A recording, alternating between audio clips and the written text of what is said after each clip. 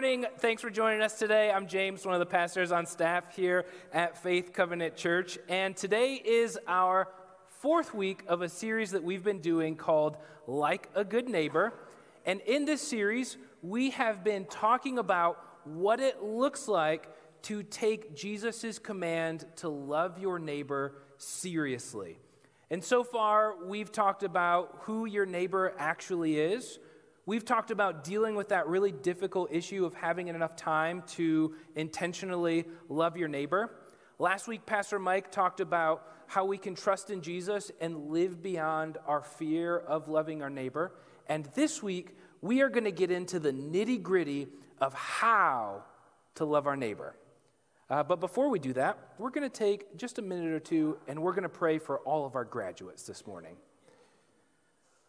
Lord, we are so incredibly thankful for the young people that you have given to our church to care for and to walk with. Watching them grow up and mature and gain knowledge and wisdom is a joy for us, God. And so we just are expressing our thanks and gratitude. We do want to lift our graduates up to you, whether they're graduating high school or college. They are at a transitional moment in their life. So, Father, we're asking for a few very specific things. One, we pray that you place them in community that values you wherever they end up. Whether it's college or moving away to pursue a job, help them find a faith community, a church. Bring wise mentors into their lives to help them understand what it looks like to walk faithfully with you during these new times.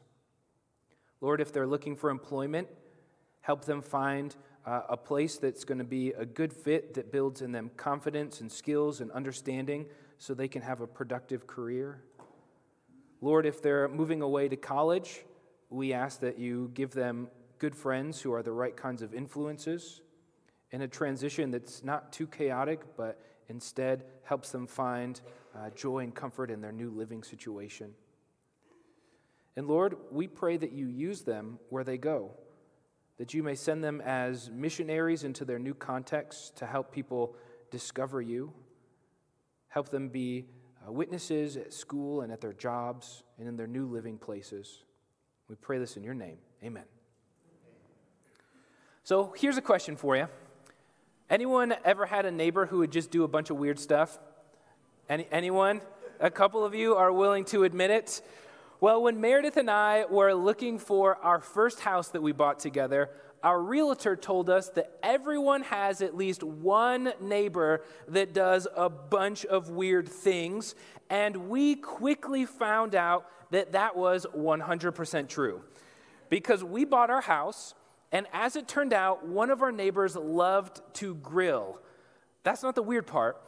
The weird part is she put her charcoal grill on her front porch, leaned up against the house, and it was a covered porch.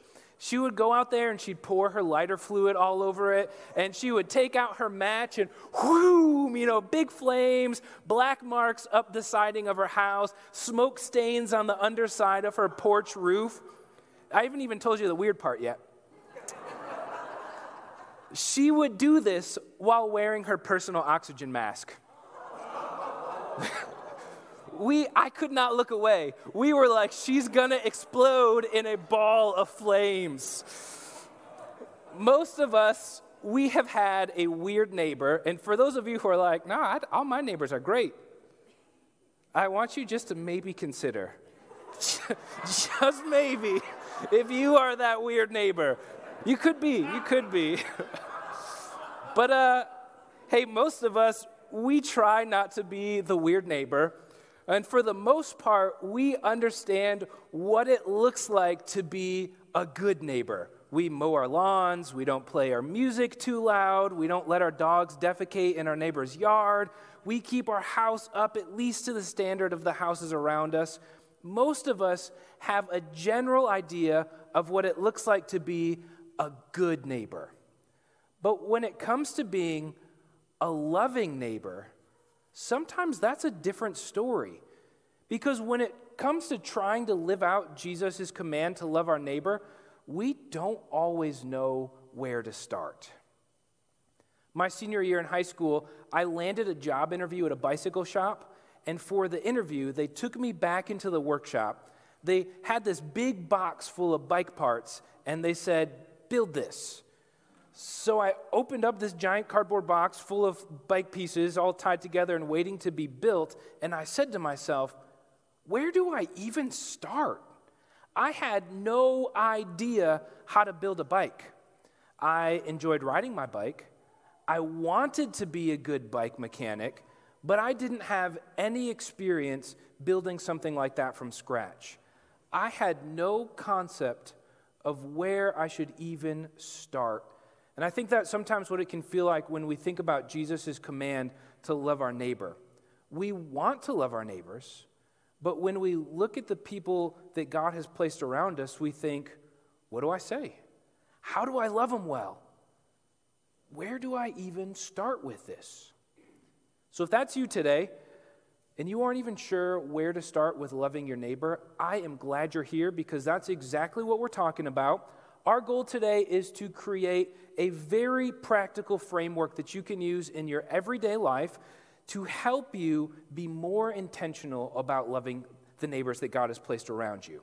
Now, just as a disclaimer, I am not going to give you a complete description of everything the Bible teaches about how to radically love your neighbor. Instead, today, our goal is really simple.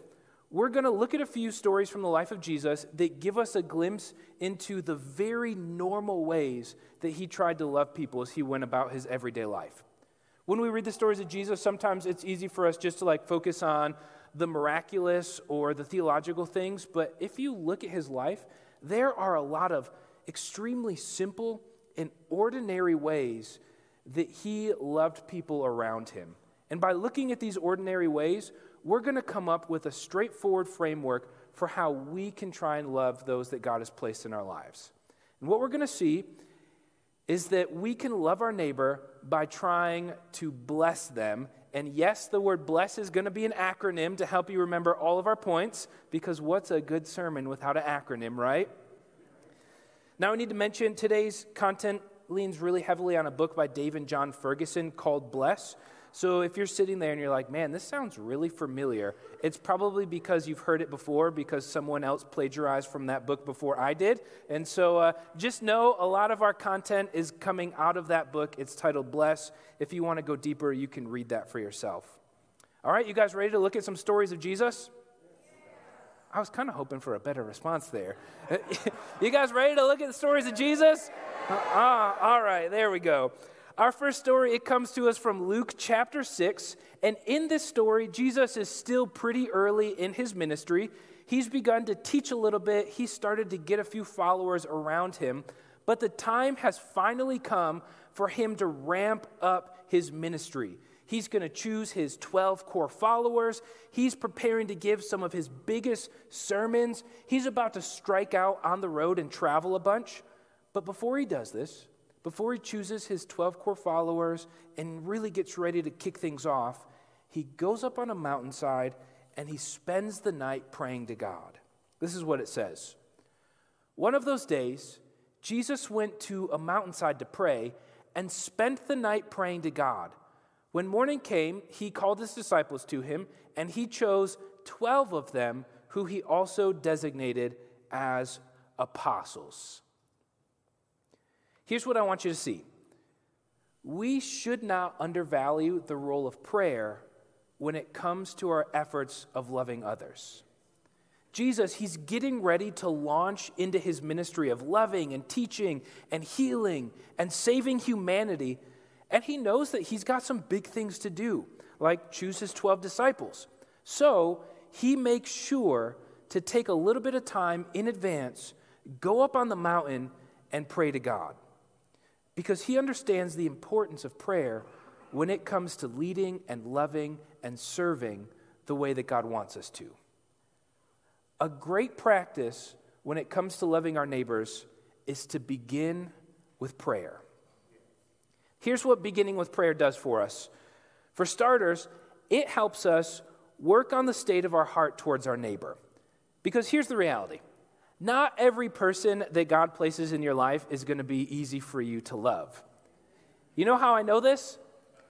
Because I'm not always easy to love, and I'm guessing you're not always easy to love either. Jesus says this about people who aren't easy to love. He says, love your enemies and pray for those who persecute you. When we take time to pray for our neighbor, it helps us have the type of attitude that Jesus wants us to have towards them. Here's a great example. I was talking to one of my college friends recently, and he has an especially obnoxious neighbor.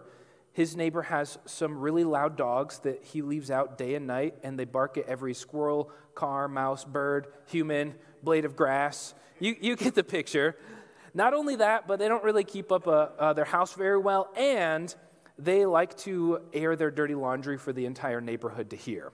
So it's one of those neighbor situations where my college friend is like, yeah, I just don't necessarily automatically want to love my neighbor.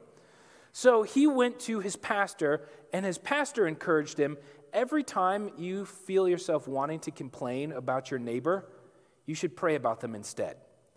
He said that this has actually been an amazing practice because by praying for his neighbor regularly, he's started to have an attitude adjustment, and God has really started to open up all of these different ways that he can try and serve and love his neighbor instead of complain and be bitter.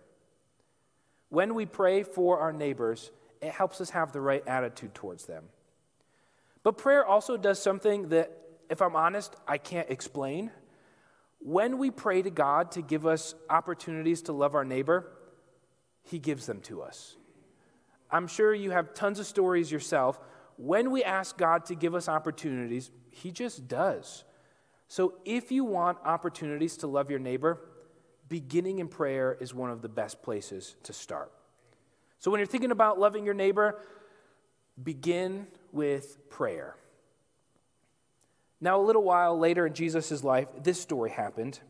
This is coming from Luke chapter 18. It says, as Jesus approached Jericho, a blind man was sitting by the roadside begging.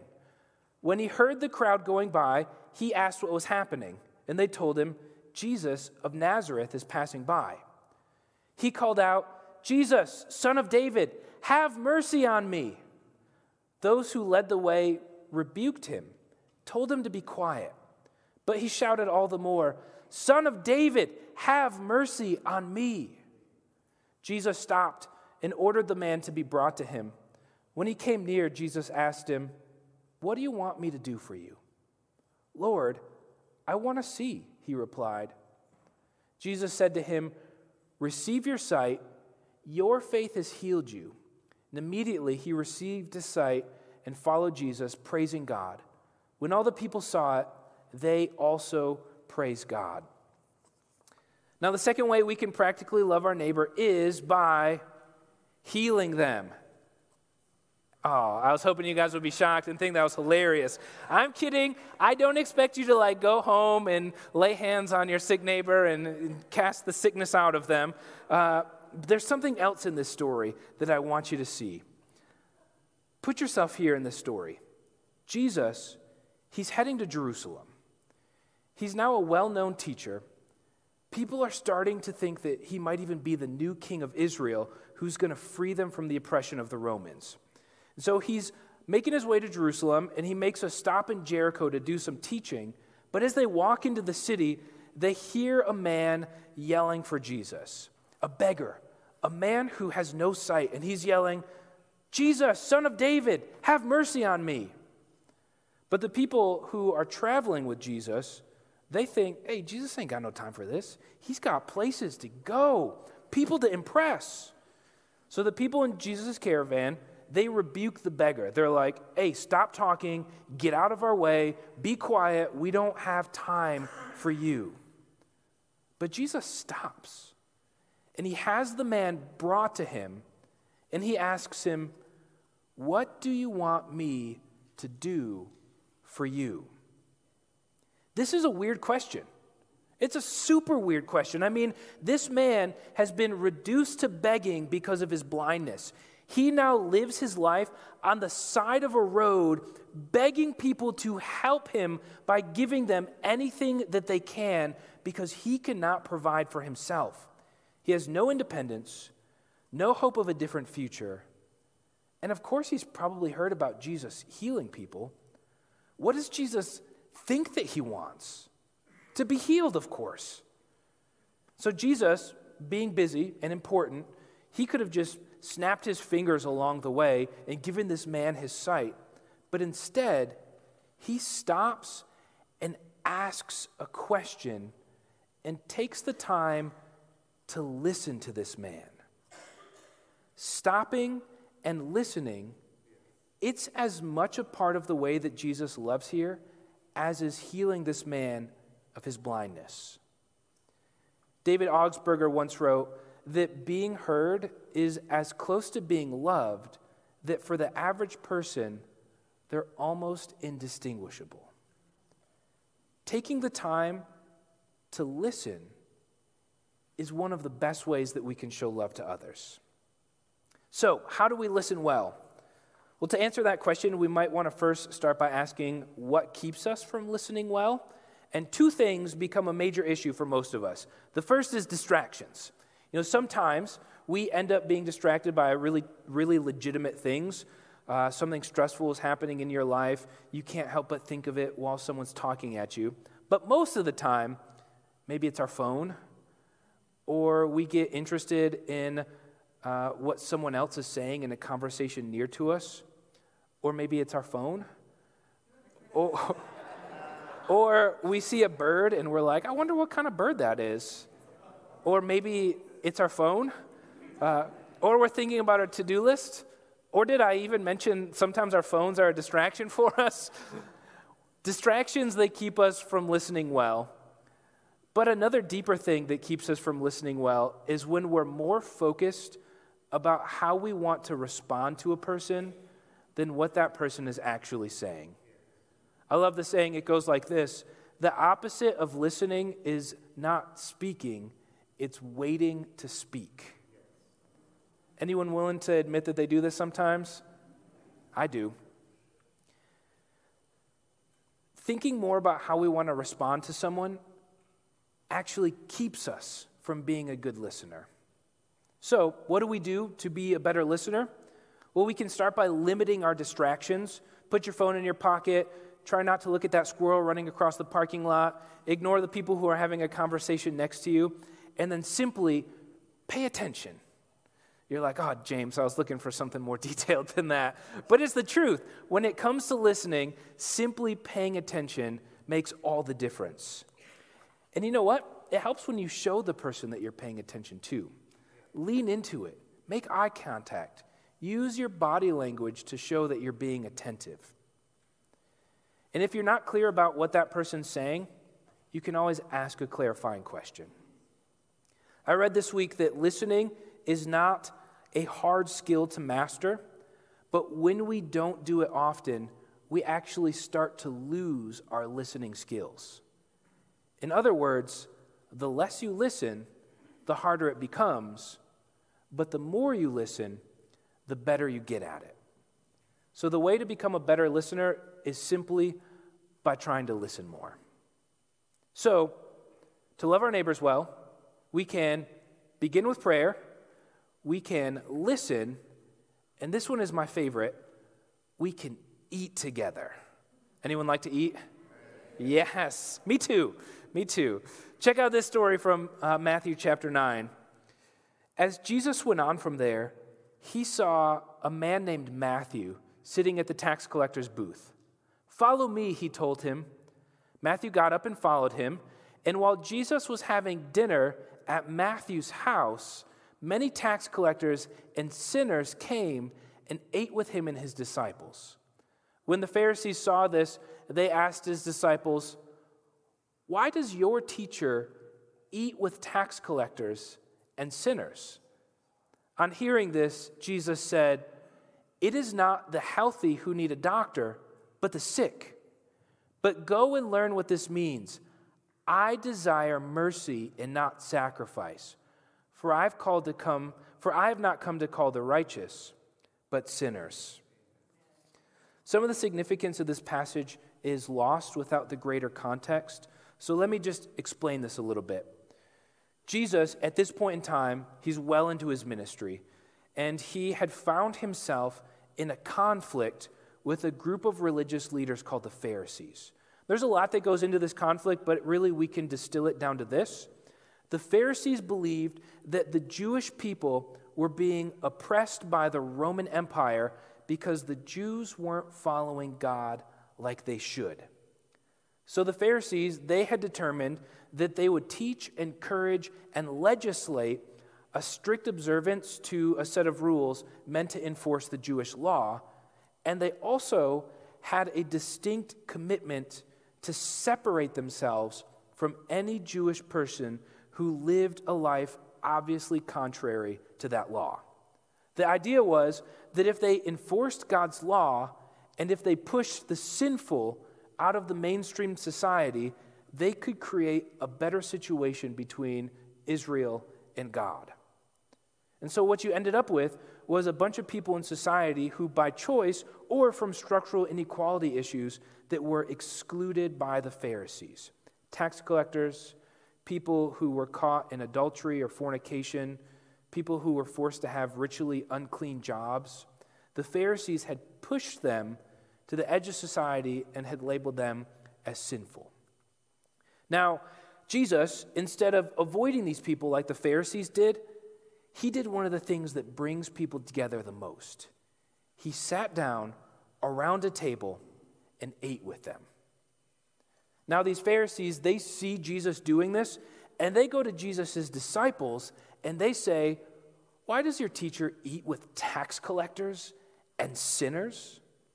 In other words, they're saying, "Why does your teacher eat with those people? Doesn't he know that those people are the root of our problems?" Here's a detail I love about this story. The Pharisees ask that question to Jesus' disciples, and who answers them?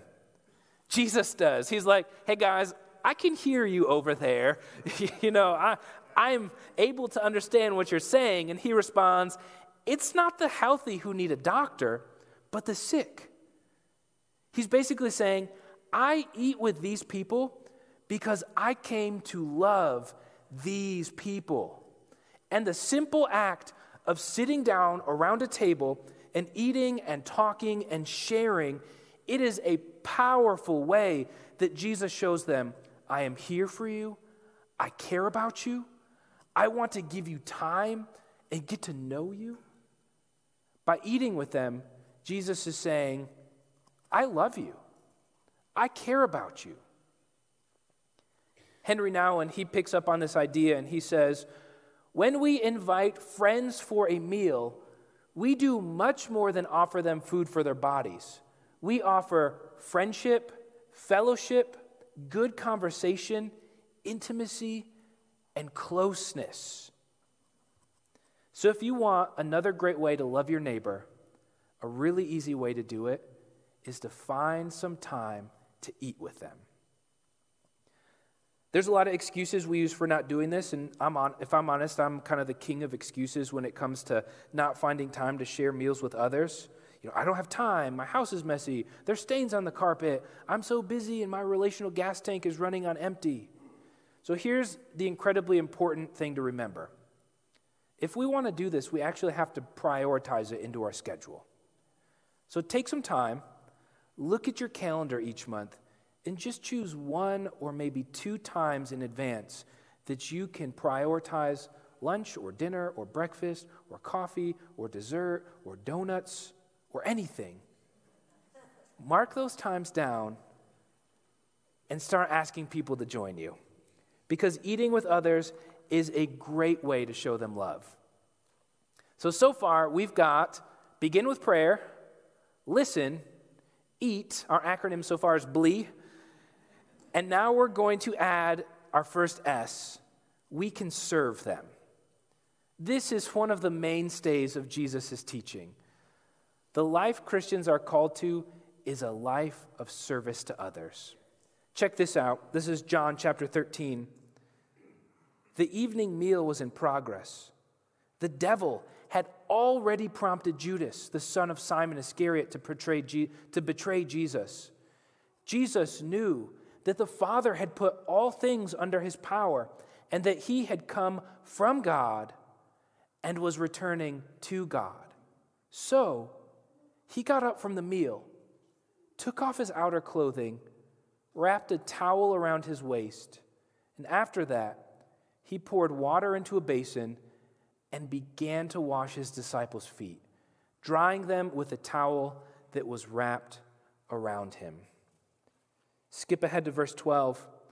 When he had finished washing their feet, he put on his clothes, returned to his place. "Do you understand what I've done for you?" he asked them. "You call me teacher and Lord, and rightly so, for that is what I am. Now that I, your Lord and teacher, have washed your feet, you also should wash one another's feet. I have set you an example that you should do as I have done for you." Just let the words of this passage sink in a little bit. Jesus knew that the Father had put all things under his power and that he had come from God and was returning to God. Think about that. Jesus knew how powerful he was. He is God. He knew that everything that had ever been was there because of his acts of creation. And he knew no one ever had, nor ever would have, his wisdom, his knowledge, his power. At a snap of a finger, he could heal, kill, change the state of matter. He is the all-powerful King of the universe. So what does the all-powerful King of the universe do? He gets up from the meal, he takes off his outer clothing, he wraps it around his waist, and after that, he pours water into a basin and begins to wash his disciples' feet, drying them with a towel that was wrapped around him.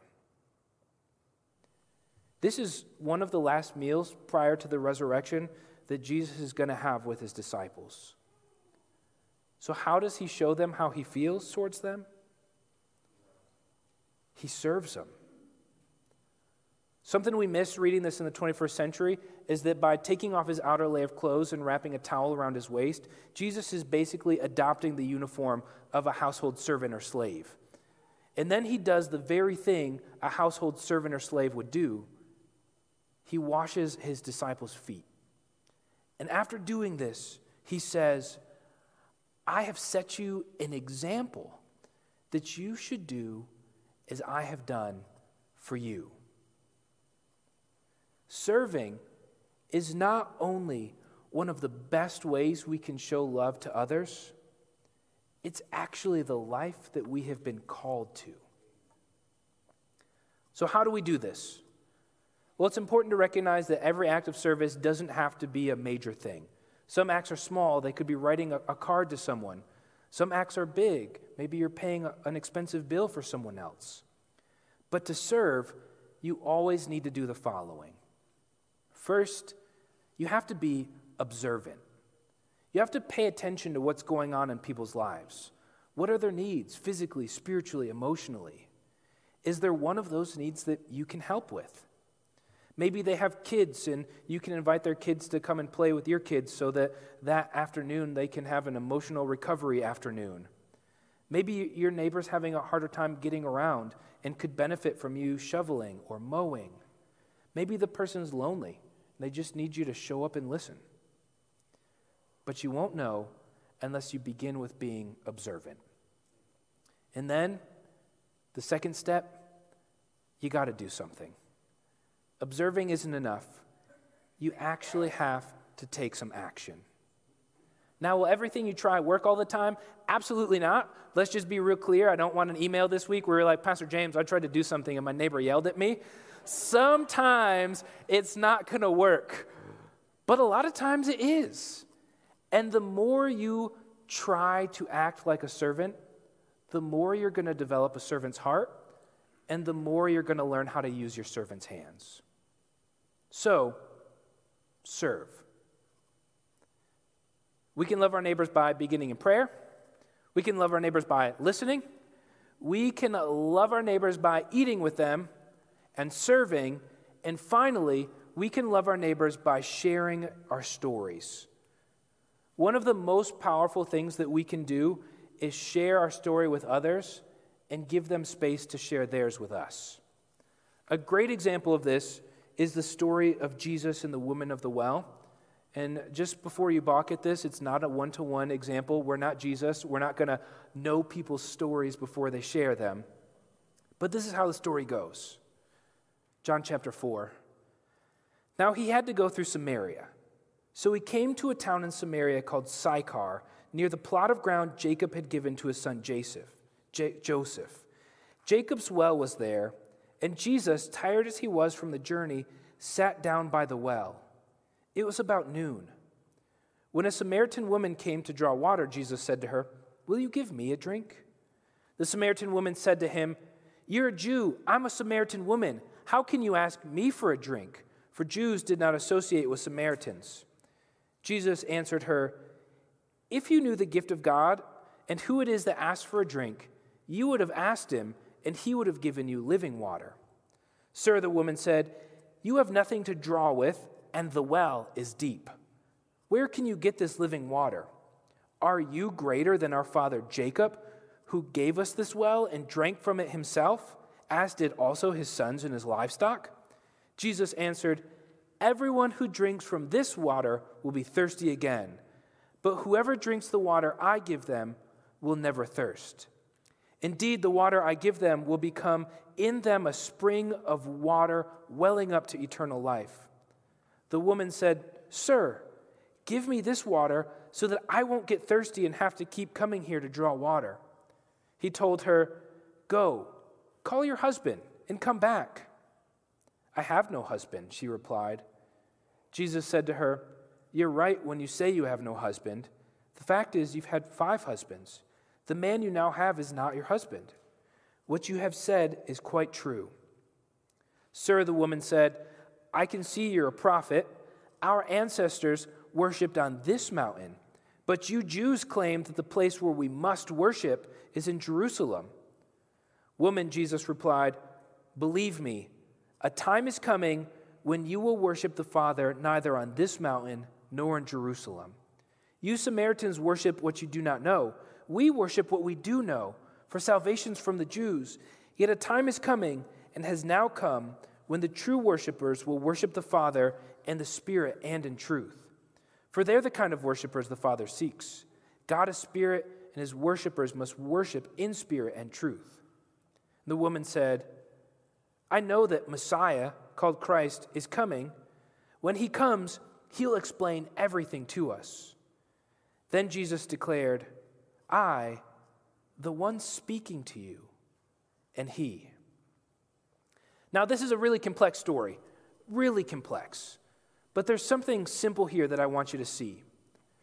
Through this interaction, Jesus, although he already knew the woman's story, he was able to find out a lot about her. She's at the well midday when no one would be there. She's a Samaritan and obviously feels the tension between Jews and Samaritans. He finds out that she has a complicated religious experience, being told by Jews one thing and by Samaritans another. She's been married 5 times, and she's now in some sort of sexual relationship with a man who's not her husband. And you might worry that by finding all of this out would make her feel guilt and shame in the presence of Jesus. But instead, Jesus responds to her by sharing something deep and meaningful about himself. He says, "I'm the Messiah, the Christ, come to help people worship the Father in spirit and in truth." He doesn't speak to her condemnation. He doesn't invalidate her existence. Instead, he gains a deep knowledge of her, and then he shares a deep knowledge of himself. In fact, this is the first person in the book of John that Jesus reveals that he's the Messiah. And what effect does this have on the woman? Well, she leaves the place, she leaves her water jar, and the woman goes back to the town and says to the people, "Come, See a man who told me everything I ever did. Could this be the Messiah? She can't help but go and tell people about her experience with Jesus. Now, like I said, things are obviously different between us and Jesus. We're not the Messiah. We haven't come to save the world. But getting to the place where we learn people's stories and then where we can share our story with them, this is an amazing way to love our neighbor. It is a powerful thing. Hearing people's stories and allowing them to hear ours, it's a part of showing love. Now, how do we do this? 3 suggestions. You can start by asking. It is okay to ask people about their life. You can start by asking people about their current story. Where do you live? How long have you been there? Tell me about your family. And as you develop a relationship, you can start to get deeper and hear the more vulnerable parts of their story. Second, don't force it. We're not Jesus. We don't know people's history. And sometimes our history is painful. So as you get to know people, take the temperature when it comes to finding about their story. But realize that as you get to know them more and you create a safe space for them to share about their lives, they're going to feel loved. And then finally, don't forget to include Jesus in your story.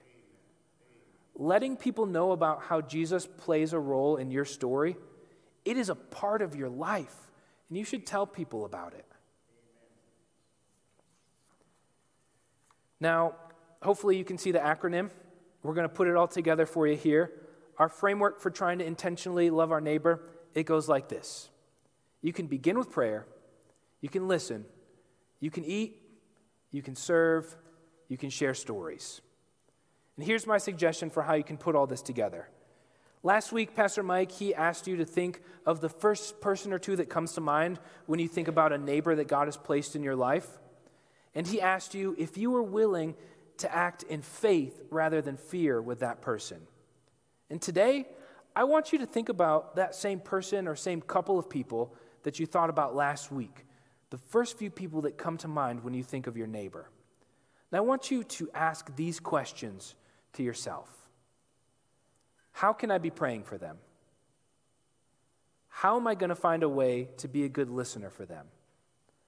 When, in the next month, can I invite them to eat with me? Is there a way that I can try to be serving them? And what's their story, and how can I share with them mine? It doesn't have to be super complicated. You don't have to do all of this at once. I'm not expecting you to go home this week and be like, all right, I got my blessed acronym. I'm going to find Joey. And dang it, Joey, this week we're praying, listening, eating, serving, and sharing. Doesn't have to be like that. We do these things over a long period of time, but they are a very simple framework for us to intentionally try and love people in the same sort of ordinary ways that Jesus did. Church, we are called to love our neighbors, and a great way we can do that is by trying to bless them. Let's pray. Lord, thank you for giving an example of what it looks like to love people. We know that you loved in much more radical and amazing ways. God, help us start here, though. Help us start by listening, eating, praying, serving, sharing.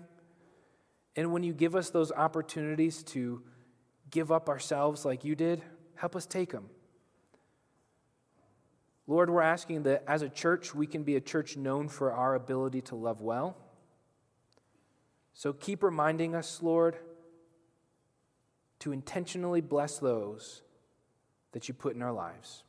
Pray this in your name. Amen.